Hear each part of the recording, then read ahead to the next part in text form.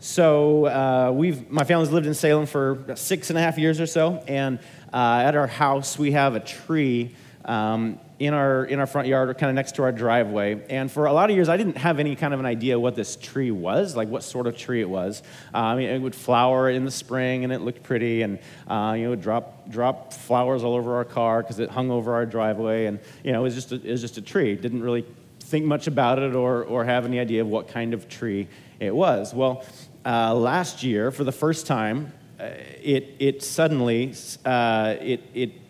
sprouted crab apples. And so this tree was just covered with crab apples for a good part of the summer, dropping them all over our car, and we'd pull out of the driveway and the apples would roll on the roof. But just crab apples appeared on this tree out of nowhere. Now, I'm still holding out hope that it's a plum tree, because I love a good ripe plum, and the thought of just being able to go out and just pick a plum and eat it right off the tree would be good. Or actually, cherries. There's nothing better than a good Oregon cherry in the summer. So I'm still kind of holding out hope that it's a cherry tree, but no, it's a crab apple tree. And how do I know that it's a crab apple tree? Because it bore crab apple fruit. And so that's kind of the message of today's passage in a nutshell. We really probably don't need to be up here for very long, because it's a short passage, and in some ways it's a simple passage, but there's some significant truth in here for us. So I want to invite you, if you haven't already, turn to Luke chapter 6. We're going to just be in 3 verses today. We're going to pick it up in verse 43. This is Jesus speaking, and I know we just kind of returned to Luke after being away from it for a few months, but we're in a sermon that Jesus is giving to his disciples, and so he's kind of coming to the conclusion of his sermon here. He's kind of beginning to wrap things up here. So we're going to read from verse 43 through 45. He says, "For no good tree bears bad fruit, nor again does a bad tree bear good fruit. For each tree is known by its own fruit. For figs are not gathered from thorn bushes, nor are grapes picked from a bramble bush. The good person out of the good treasure of his heart produces good, and the evil person out of his evil treasure produces evil. For out of the abundance of the heart his mouth speaks." So before we get underway in this passage, I just want to point out what Jesus is doing here. He's saying something. He's using a metaphor of the tree to tell us something in looking at the world. And just like the crabapple tree in my front yard, we know, looking at this tree now, that there's no other fruit that can come from this tree. This is just the way the world works. And so Jesus is saying, you know how the world works. There's order in creation, and there's a certain way that things go. And so he's using this metaphor to give us some significant truth. Now, some passages in much of the sermon that we have been reading of Jesus, we call it the Sermon on the Plain, sometimes it's called the Sermon on the Mount, but in Luke we believe he was on a plane, so we call it the Sermon on the Plain. But a lot of this passage and a lot of other teachings, Jesus is instructing something to us, right? He's calling us away from something or calling us towards something. And I think it's important for us to understand, in this passage, Jesus is describing more than he's telling us to do anything. There's a call to action here, right? We'll get there. There certainly is something for us to do. But I don't want us to start there. Instead of starting with this notion of, okay, we're going to read this passage and immediately say, what should I do? I want us to just first look at what Jesus says is true. And in understanding and kind of unearthing what's true from this passage, from this metaphor that Jesus uses, I think we'll start to see God's intent for our lives. Now, again, for context, I mentioned that Jesus is concluding his Sermon on the Plain here. And what this sermon is all about, what he's been teaching his disciples and his followers, is really he's laying out an ethic for how Christians should live. He's painting a picture saying, the kingdom of God, the people who follow Christ live a certain way. And he contrasts that with the world. And so he has been giving a lot of instructions as far as how we should live. He's describing what it looks like for us to live as a community of believers, kind of counterculturally to the broken world around us. And so now he's concluding this, and he's saying, if your life is going to resemble what I've just been describing, right? The ways to live. You can go back and read all of Luke chapter 6, really, and get a sense of that teaching. We're not going to do that right now, but I encourage you to do it. He's saying, if you want to look like this, the fruit, we call the actions of our life, the things that come out of us, these are the things that he's been describing, right?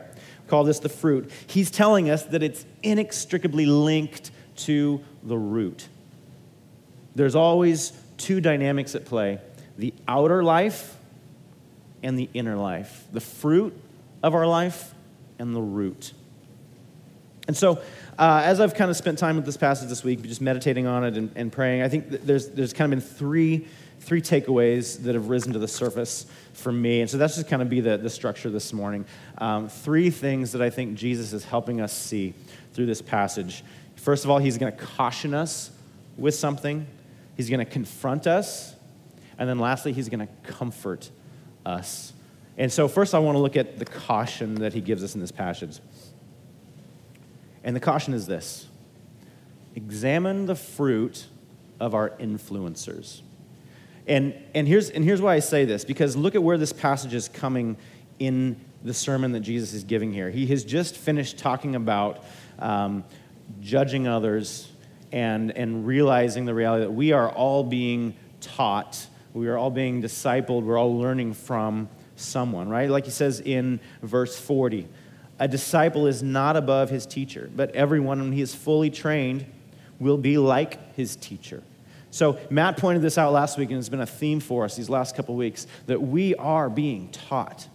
And so with that in mind, Jesus continues and he says, look at the world, you know that there's good fruit and there's bad fruit. And so if we are to be asking ourselves this question, if I'm becoming like my teacher or the influencers in my life, what type of fruit should they be bearing?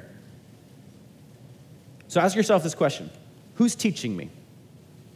Who's influencing you?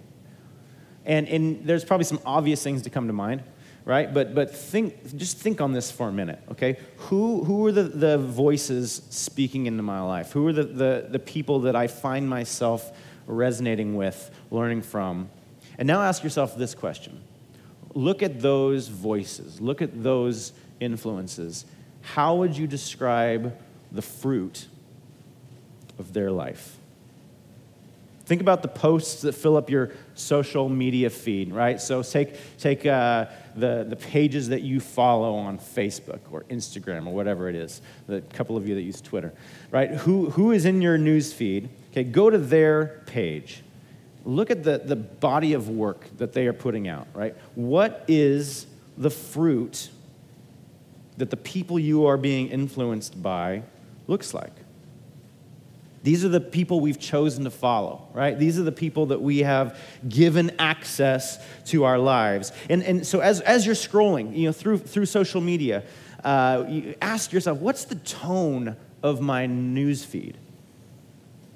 As I'm scrolling, as I'm being taught, am I growing in humility? Am I growing in empathy? Is my compassion for others increasing? Am I growing in wisdom? Or, as you're scrolling, do you find yourself growing in bitterness? Getting angry? Getting jealous? Prideful? Fearful? It's not just social media. I mean, there's other examples. I think this is probably the clearest and the most prevalent, though, in our lives today. So that's kind of why I'm singling this out. But be sure of this. You are being taught. And some of us, we're feasting on bad fruit. Maybe it's time we do a news feed audit. Or maybe for some of us, a detox altogether.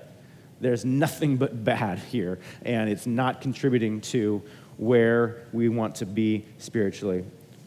So think about it this way. If bad fruit, like Jesus talks about here, as an indicator of a bad tree, And our understanding of what a bad tree is someone who treasures something other than Christ. Why would we invite the regular presence of their teaching into our life? I honestly wrestle with that question. If I'm giving someone access to my life and they do not treasure Christ, is this someone that I really want to be taught by? A disciple is not above his teacher, but everyone, when he is fully trained, will be like his teacher. So here's the takeaway for us with Jesus' caution, I think, is do the work of seeking out people and influences that are obviously bearing good fruit. So what does this mean? What is good fruit? Right? Well, if we look at the Sermon on the Plain here, there are some clues that tell us what Jesus is talking about when he says good fruit. For example, verse 27, loving enemies. This is good fruit, right? This is what people who live according to the kingdom of God are going to bring about in their life. We love our enemies. We live generously, from verse 29.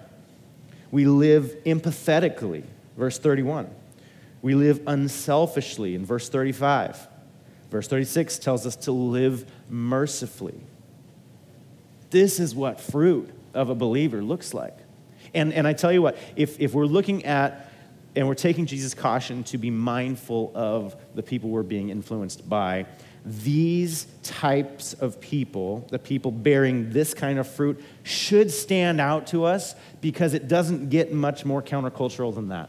People living in these ways, as Jesus is describing, do not look like most of the world.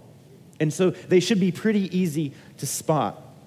And we look at Paul's list of the fruit of the Spirit in Galatians 6, and we see that people who are filled by the Spirit are known by love, joy, peace, patience. You know the list. Kindness, goodness, faithfulness, gentleness. They're self-controlled. This is what people who are led by the Spirit of God bring about in their lives. This is the fruit that we want to recognize in the people who we're letting influence us. Now, I want to point out there's a few things that are not on that list that might be surprising, right? It's things that we would often view as good things, but for whatever reason, they don't make the cut biblically. Being well-spoken or eloquent. It's not on the list. Having success, right? Whether it be business success, financial success, not on the list. These are good things, not on the list. The ability to hold your own in an argument on Facebook, it's not on the list. My fear is that too often we've constructed this idea of what good fruit looks like. We call it maturity, but what we're actually describing is someone's ability to defend their faith more than actually live it out. Look for people bearing good fruit. When we see good fruit in people's lives, it's not a guarantee that their treasure is Christ. It's not a guarantee. But people who are filled with Christ, who are led by the Spirit, whose treasure is Christ, they will certainly look like this. So let's invite them to be our teachers. I think that's Jesus' caution for us, is to be mindful of who we're letting teach us and use this measure of the fruit in their lives. So then from there, I think this passage confronts us, which leads us to examine ourselves. So we start by kind of looking at others, which is in some ways a little bit easier to do, but then we bring it home. Jesus brings it home for us, right? He says that the fruit of our own life reveals to us the areas where we need sanctification. And sanctification is just the word of being made complete in Christ. The areas where we still have work to do. And the fruit of our own life reveals this to us. And so, as we saw in last week's passage, Jesus teaches us not to judge others. And he has to say this because our inclination, and Jesus knows this, our inclination is to judge other people. We have an inherent pride that wants to be better than the next person. And so it is very easy for us to live out of that pride, live out of that insecurity, and look at the next person over and say, well, I'm better than them because of this, right? Or well, they don't measure up in the ways that I measure up. But Jesus is saying, don't judge other people. Don't look at someone else's life and make judgments about them. Now, this is, I think this is different than cautiously examining the fruit of someone's life, because we have to discern at some level, who do we want to be speaking into our lives, like we just talked about. But Jesus is saying the judgment does not belong to us. The judgment belongs to him. The fruit of our lives is going to speak for itself. We can know whether a tree is good by the fruit that it bears. And so in a similar way, we don't need to judge someone. We don't need to make judgments about their character. Just look at their fruit. It speaks for itself. And what Jesus is doing here ultimately is he's warning us against hypocrisy. Do you remember the parable he used in last week's passage? He says, when you see the speck that's in your brother's eye, but don't notice the log that's in your own eye, how can you say to your brother, brother, let me take out the speck that is in your eye, when you yourself don't see the log that's in your own eye? You hypocrite, first take the log out of your own eye, and then you will see clearly to take out the speck that is in your brother's eye. Just like that illustration, our focus needs to be on examining our own life, not looking at judging the lives of those around us. Now notice again, I pointed this out earlier, but notice that there is not a commandment in this passage. Jesus isn't giving us a command. He's not saying, bear good fruit. Obviously, he wants us to bear good fruit. The whole sermon he's just preached has been about what good fruit looks like, and that is his intent for us. But he's describing for us where good fruit comes from. And so, on one hand, we could read this passage and we could think the point is good fruit. What's the point of the parable of the tree here, or the metaphor of the tree? Well, the point is good fruit. But that would be a little bit like saying the point of those indicator lights on your car dashboard would be to make your dashboard look pretty.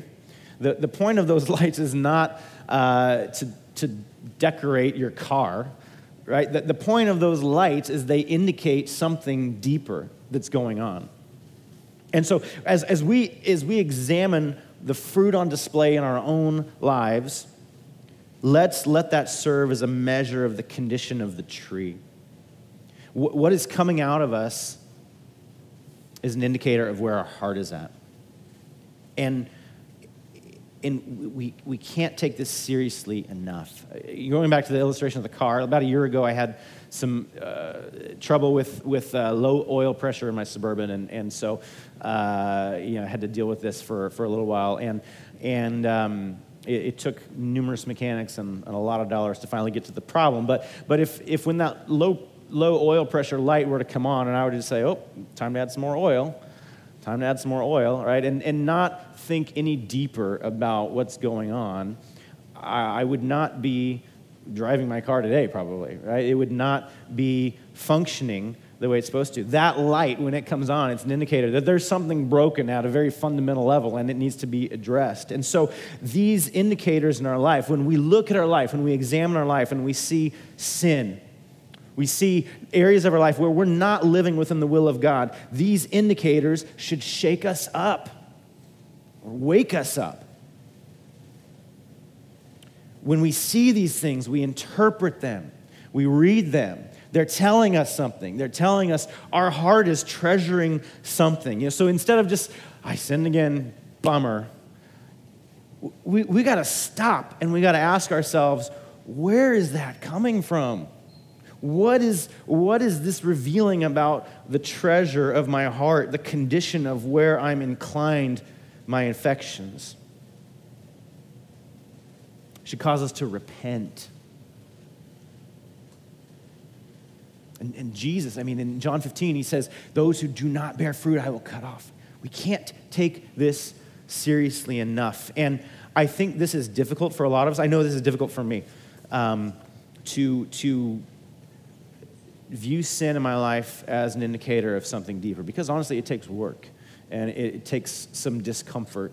And I really appreciate Brandon. We were discussing this week as a staff, and Brandon Haverland, who was up here earlier, he's working on getting our biblical counseling program going here at the church here in the near future, which we're very excited about.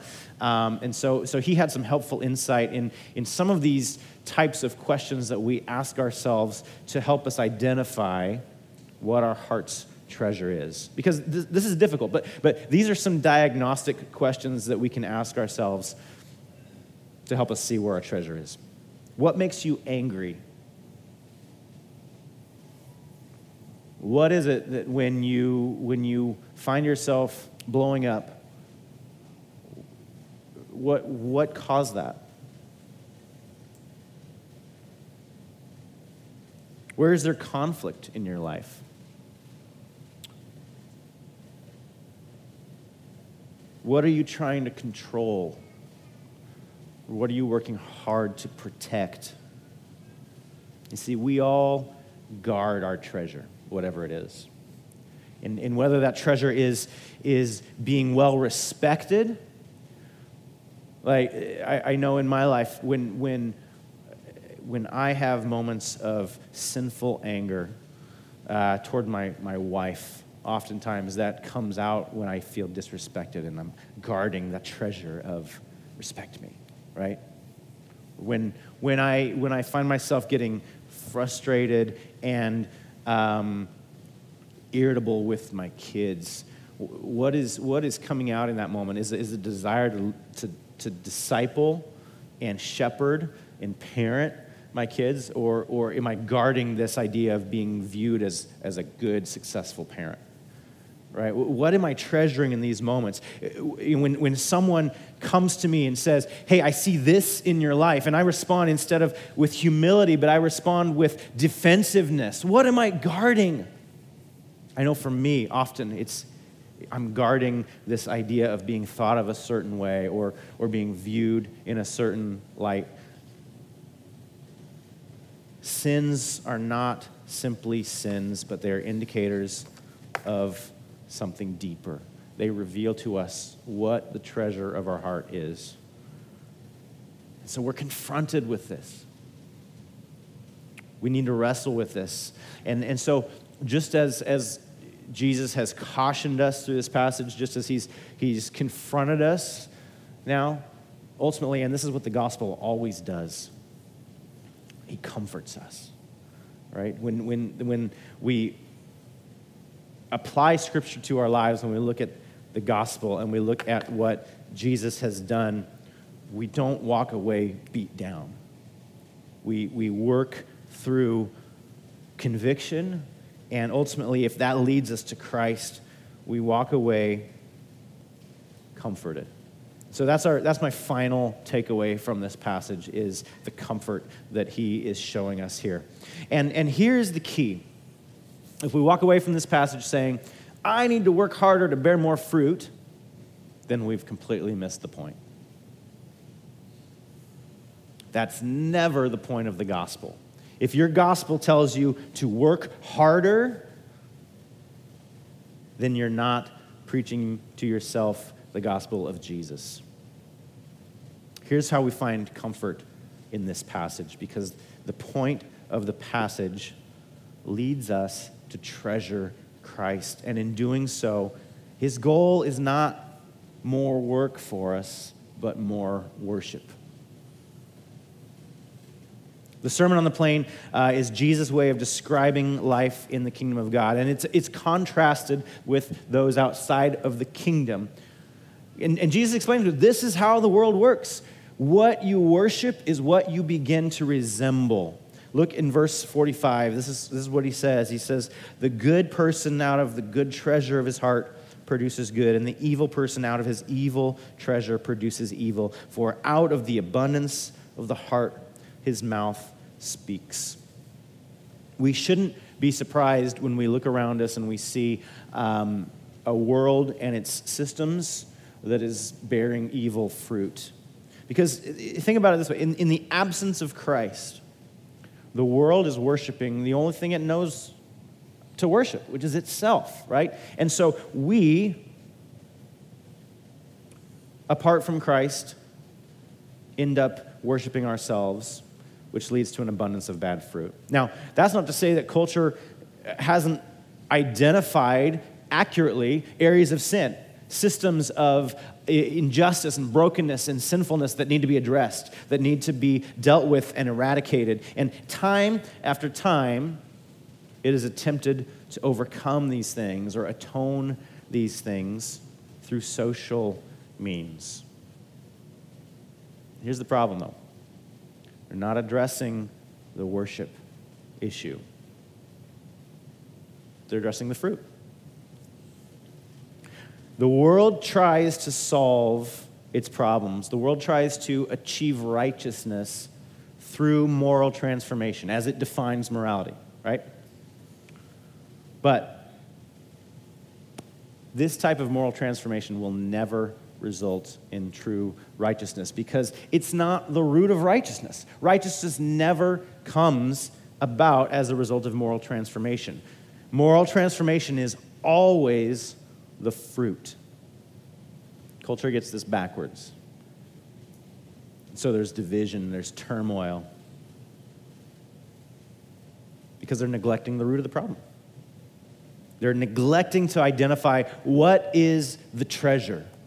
When we do this, ultimately, we're just trying to save a dying tree.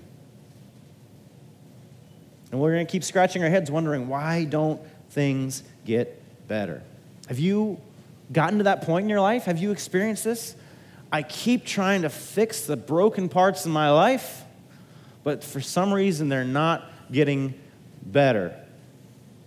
You're trying to make your life look the way you want it to look, and you're just wearing yourself out.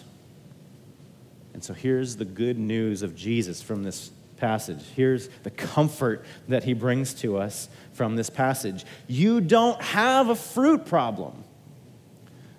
You don't have a fruit problem. You have a root problem.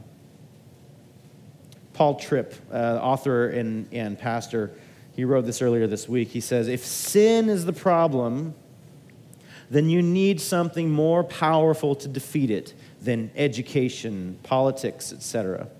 You need the renovation of the heart that only God's grace can accomplish.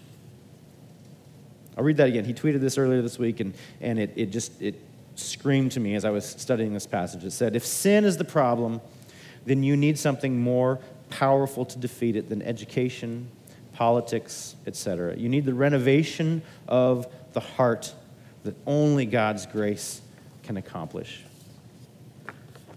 Apart from Christ, the only thing we have to try to solve this problem of sin is striving for moral transformation, striving for better politics, better education, better ethics.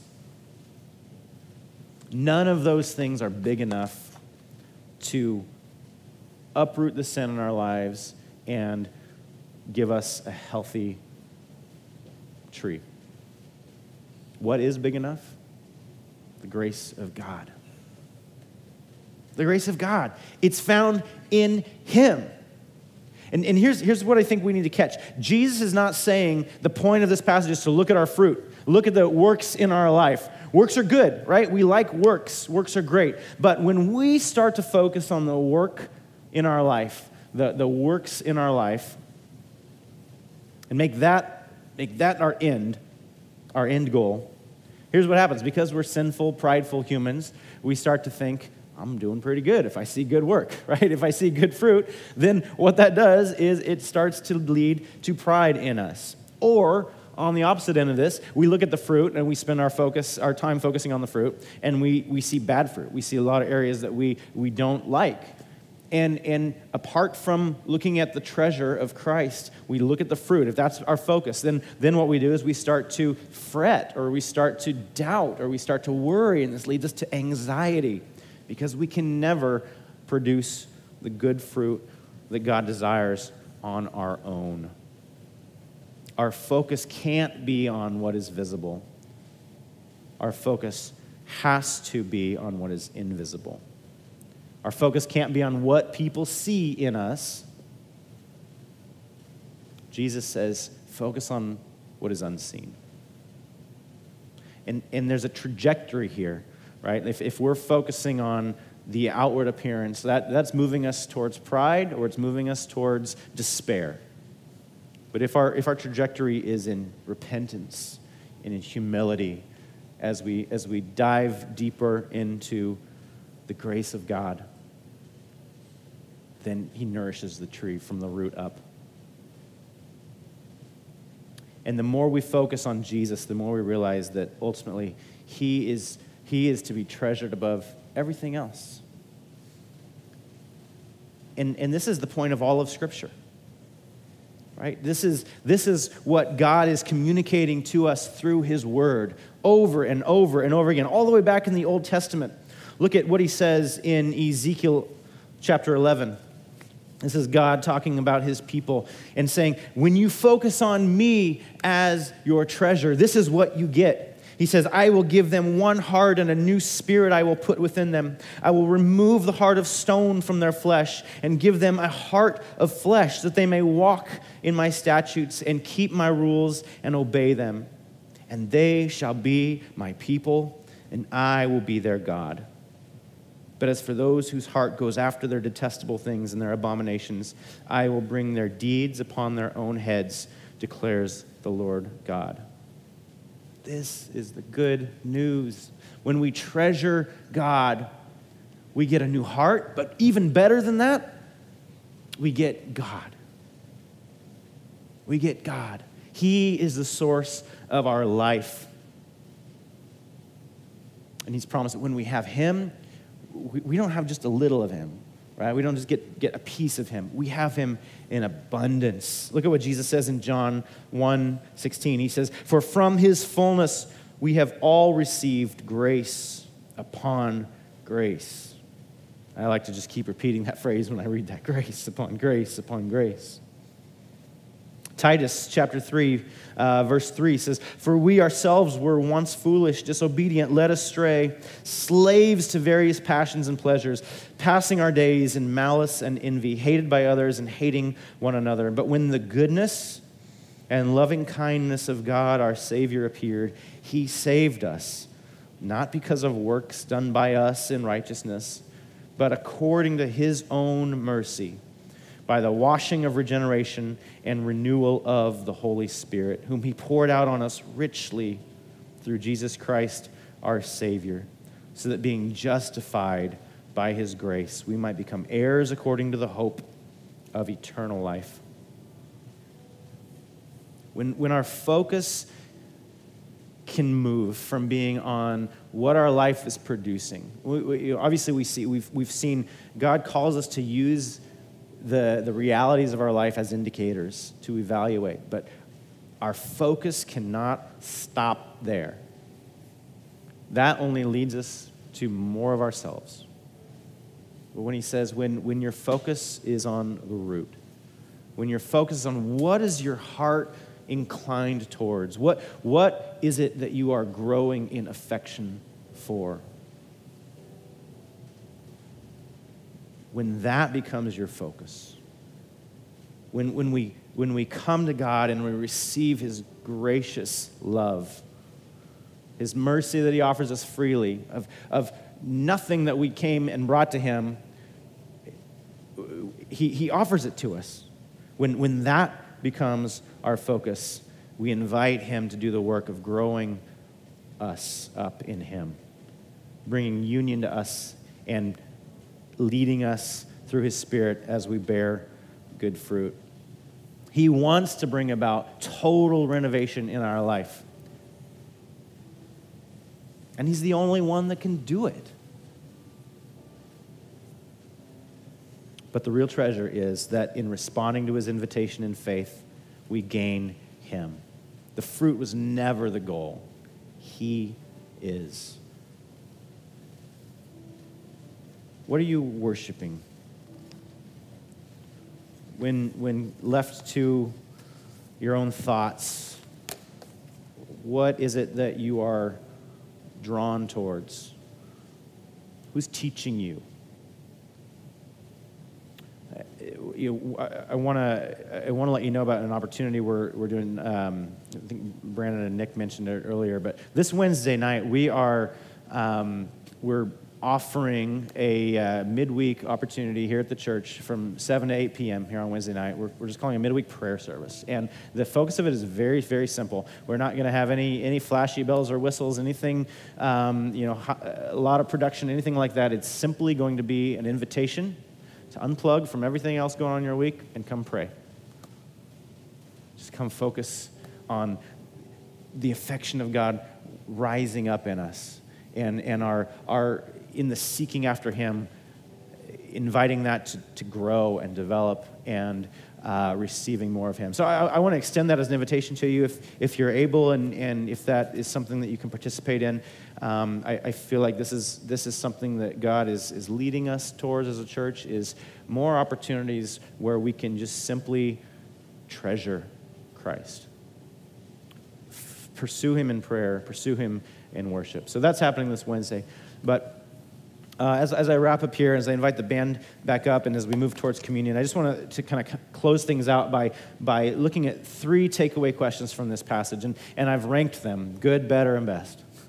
And I think that as we look at this passage and we see the heart of Jesus in it and what He has for us, this is kind of why I've ranked these. So a good question, going back to the caution that He gives us at the beginning: what fruit do I see in those whom I have invited to be my teachers? Am I learning from people who are consistently yielding the fruit of a changed life? This is a good question we should be asking ourselves. A better question than that, as I examine myself: if someone were to live their life solely based on what they see in me, would I want to imitate that person? Right, did you follow me there? So if someone bases their life off of what they see in my life, the fruit of my life, would I then want to imitate that person? Would they be a person that I would want to imitate? And then ultimately, I think the best question we can ask ourselves from this passage is Christ the treasure of my heart? As simple as that. Is Christ your treasure? We have the opportunity to take communion each week, and so I'm going to invite us towards that right now. And part of what this is intended to do is move us towards treasuring Christ more. And the reason why is because when we look at the act of love that He displayed for us on the cross, when we look at His blood poured out and His body broken for us, that moves us towards worship. It moves us towards remembering and celebrating again what Jesus has done. So go ahead and open up your packet. The bread is on top. I'm going to lose mine here. But we are going to do this together this morning. I'm going to read from 1 Corinthians 11 as we partake in this.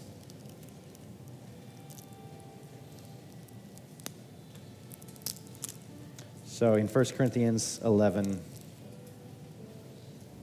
Paul writes this. He says, "For I received from the Lord what I also delivered to you, that the Lord Jesus, on the night when He was betrayed, took bread, and when He had given thanks, He broke it and said, 'This is my body, which is for you. Do this in remembrance of me.'" Let's take the bread.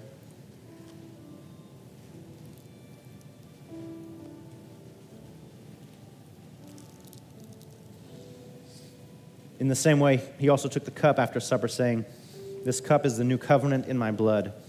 Do this as often as you drink it in remembrance of me. For as often as you eat this bread and drink the cup, you proclaim the Lord's death until He comes." Take the juice.